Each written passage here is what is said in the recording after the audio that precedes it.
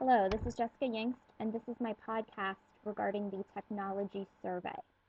This week, I conducted research on my fourth period English class.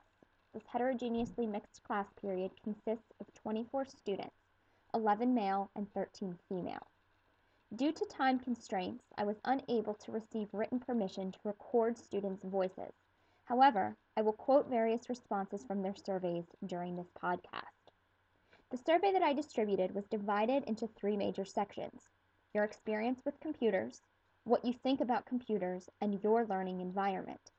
Within each section, students responded to approximately 15 statements, and I used this information to assess students' access to computers, both at school and at home, how comfortable they feel using such devices, and whether or not they feel that technology helps them learn. The majority of students, roughly 98%, responded to using a computer at home for the past several years and stated that they have been using computers at home since elementary school. Clearly, students feel as though they have access to a computer within both the school and the home environment. However, the results of computer usage at school was most disturbing to me. For this survey, students had to answer how often they feel they use computers at school, for all classes in general, not just my class.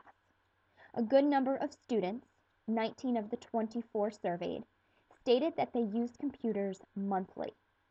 While our school is somewhat limited with computer access, I anticipated that students were visiting the computer lab on a weekly basis at some point among classes.